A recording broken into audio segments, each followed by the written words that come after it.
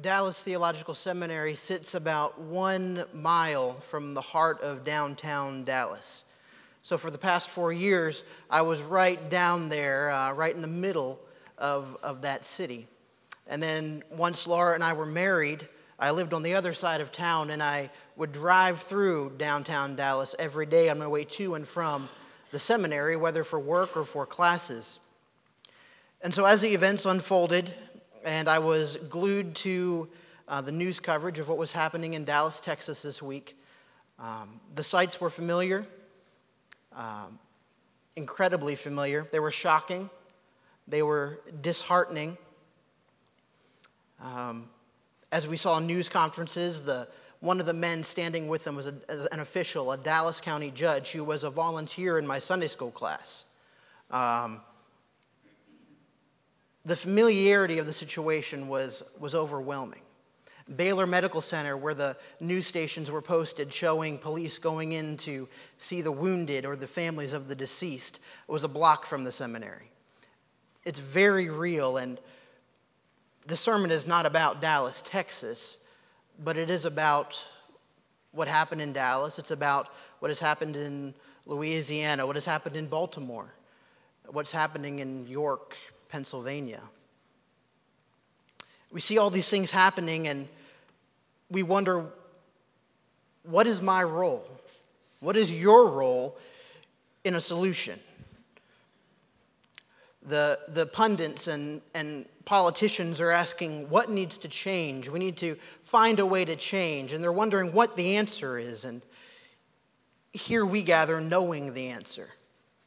And in trying to discern what was best to say this morning, I looked at many of the blogs that were already out there, what many pastors had already said. And there are so many good things that have been said, and we need to read them and take them to heart, but I don't want to just repeat what somebody else has said. And so I want to remind us this morning that we are made in the image of God. We, as the people here, and the people in Dallas and in Louisiana and in downtown York and people everywhere are made in the image of God. And so we're going to go to a very basic text, something that will remind you of your days in children's Sunday school. We're going to go to Genesis chapter 1. Genesis chapter 1, beginning in verse 26.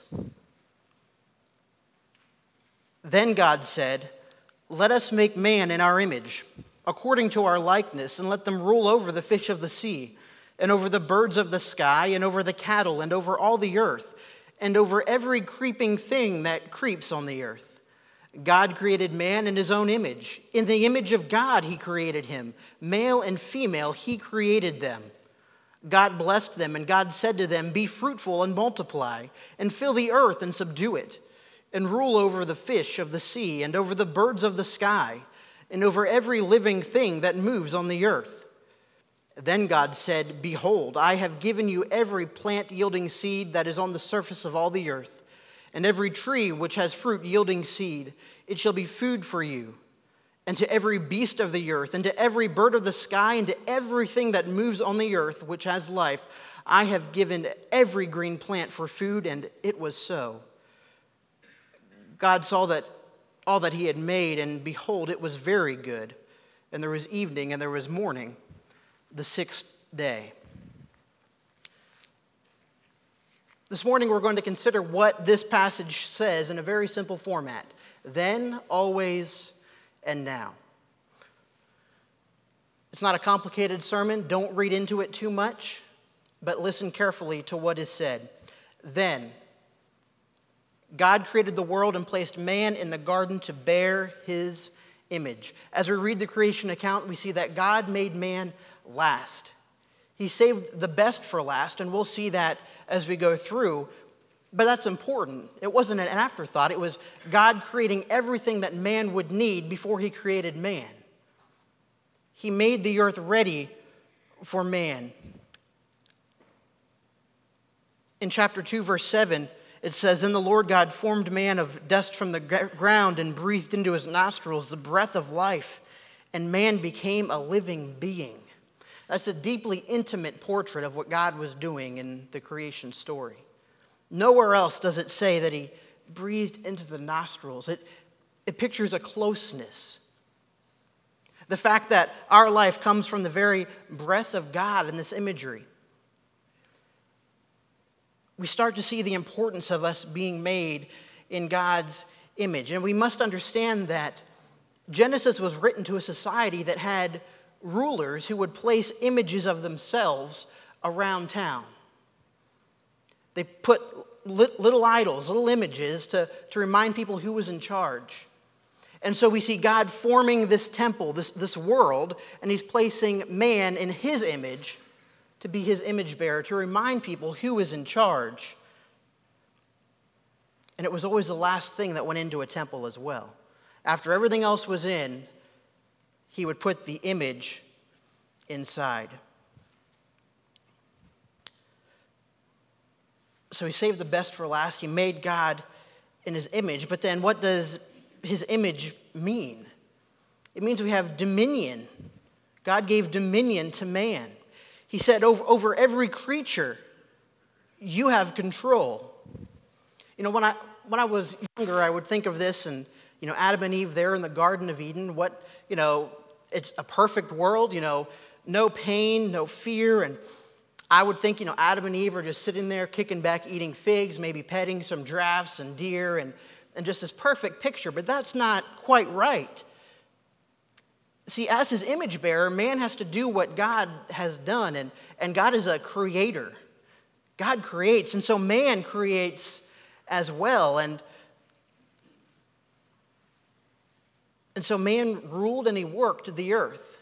He was given the direction to subdue it, to be a steward of the ground, to work it. Now we know that it got difficult when sin entered, but working is a part of who man is. What you do with your life is you honoring your God image being. That's why it becomes so wonderful when you've found God's calling on your life and you're doing a job that you're made to do. Because you're doing what God created you to do, and suddenly the work seems easier. So as God's image bearer, man ruled and man worked. And only with sin did that become difficult. But man has always worked. But then as his image bearer, man rested. We work and we rest. Because God rested to take delight in all that he had accomplished. The Sabbath day was to take delight in all that had been done the previous 6 days. We're told to honor the Sabbath and keep it holy. Exodus, when they were in the wilderness, God would provide manna, and he said, but on the 6th day, collect enough also for the 7th day, that you're not going to be working on that day. You're going to be taking pleasure in what you have done the previous 6 days. See, we work and we rest, just like God. Something so common to us. We work and we rest, and God worked and he rested. And we realize that the Sabbath is made for people keeping. The Sabbath is, people are not made for Sabbath keeping. The Sabbath is made for people keeping. It's a way to rejuvenate, to re-enliven ourselves, to rest. The Sabbath is made for people keeping because God knows what it's like to create, to work.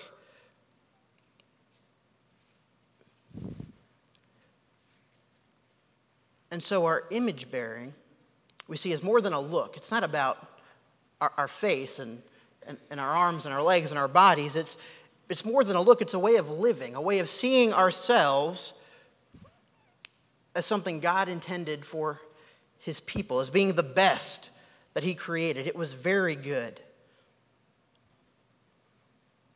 And so if people are created in his image and placed man in the garden then always God is praised when man fulfills his God-given purpose. God is praised when man fulfills his God-given purpose. When I work, God is praised. When I honor him, God is praised. The stars, they honor God by being stars. The mountains honor God by being mountains. I love to be away in the mountains at night in a clear night, looking up at the stars and thinking how incredible it is. And it's beautiful and it's wonderful. And God is praised when the mountains are mountains and the stars are stars because they're doing what they were created to do. And yet that doesn't compare to the person sitting beside you. The person sitting beside you being a person is more honoring to God than any of that. The person on the street corner begging for money is more honoring for God by being more honoring to God by being a person. Humans worship by being human, fulfilling our purpose, ruling and reigning, being God's image bearer, associating with other image bearers in the right way. But when that purpose is not fulfilled, bad things happen. It's when that purpose is not fulfilled that bad things happen. Because when humans don't honor other humans, we are not fulfilling God's purpose as humans. And bad things happen. We've seen this in the Bible before. Jeremiah 29:11 is plastered over so many mugs and t-shirts and Bible covers. I know the plans I have for you, declares the Lord. Plans to give you a hope and a future, to prosper you, not to harm you. But it came at a time when God's people weren't being who they were supposed to be. He was saying, I know my plans, it's going to be okay, but first you're going to go through some suffering. First you're going to be overtaken. The temple is going to be destroyed. You're going to be exiled because they weren't being who God wanted them to be. They were not fulfilling their God-given purpose. And then Christ was crucified. Christ came and was crucified. We get so worked up about innocent lives being taken, and we need to be concerned about that. But we can't forget Christ, because as Christians, our primary concern is not what's happening in the news, it's what God has called us to, first and foremost. And Christ was crucified, perfectly innocent, more innocent than any other. And yet he gave us that prime example of what it says in John 15:13, that greater love has no one than this, than to lay down one's life for one's friend. So Christ, who was perfect, came to be an image bearer just like you and me, and he bared it perfectly, so that when he was crucified, he could reestablish the image. When Christ was crucified and rose again, he reestablished the image, and now you and I live with a reestablished image if we are in Christ. And if we have this reestablished image, we should be an accurate portrayal of who God is. We should be an accurate portrayal of who God is, because the image of God always honors another image bearer. An image of God always honors another image bearer. A human always honors another human because he's an image bearer of God. It could be honoring a spouse, a best friend, that beggar on the side of the road that I talked about. Could be that person you avoid at work or in church.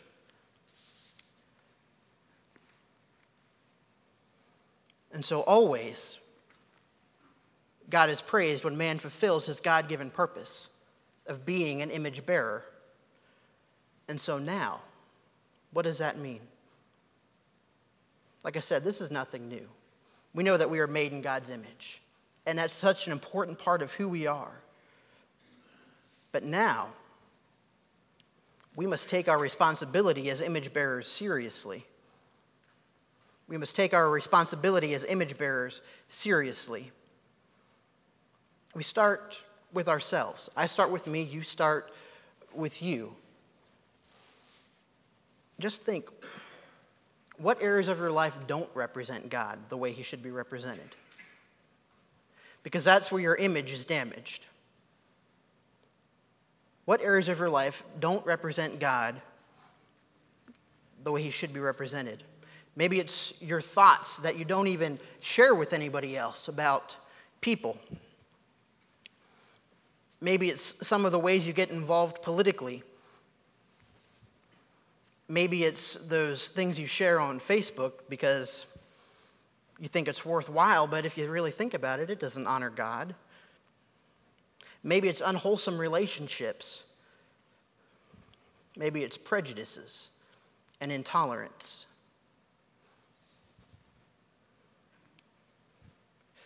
You see, if we're going to take our responsibility as image bearers seriously,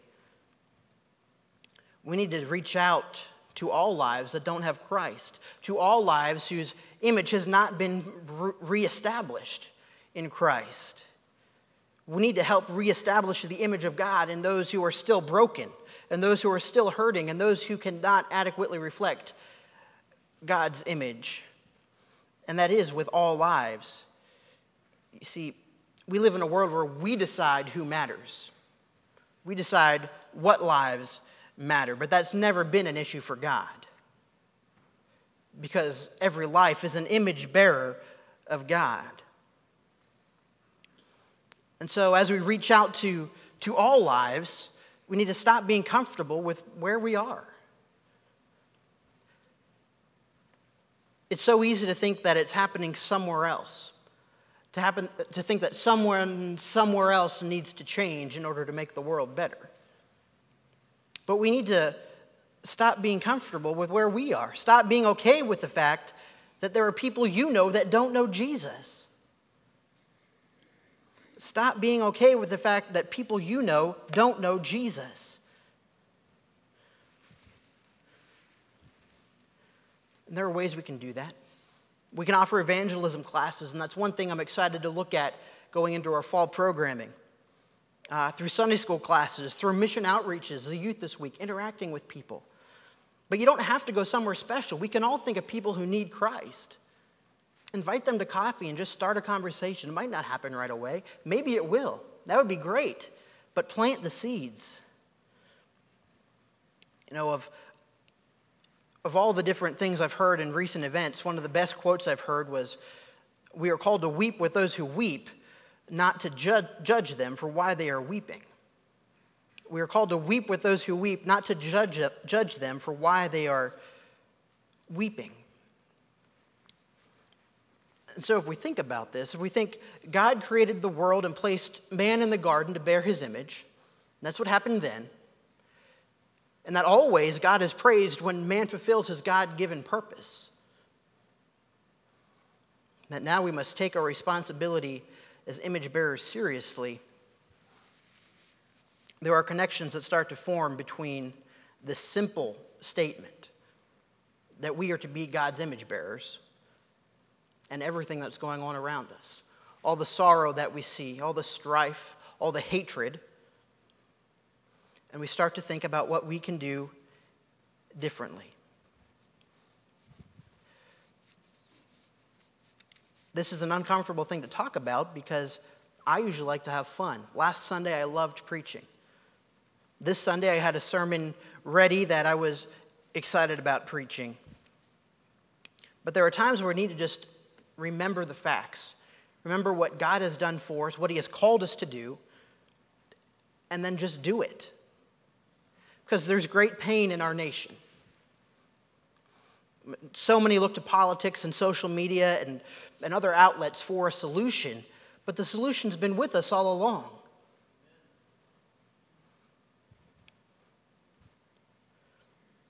Know that you have been equipped to live out that solution. God equipped you to live out that solution. When you start living a life that bears God's image, others will see that solution too. I'm going to close this portion in prayer, and then we'll move into a time of corporate prayer. Let us pray. Heavenly Father, it's a simple yet so complex message. To be made in your image is a simple statement, but it is such a loaded statement that we need to unpack and realize that you care for us greater than any other thing. But you care for us all equally. And that it's not us saying that one race is superior to another, or that one profession needs to change more than another, because it's all about people realizing that they are your image bearers. May we realize that. No matter the color of our skin, no matter our occupation, Help us to change where we are. Help us to reflect you accurately. Help us to live and honor other image bearers accurately as well. Father, we love you, and we thank you for all that you have done and for the comfort you bring to those who mourn. In Jesus' name, amen.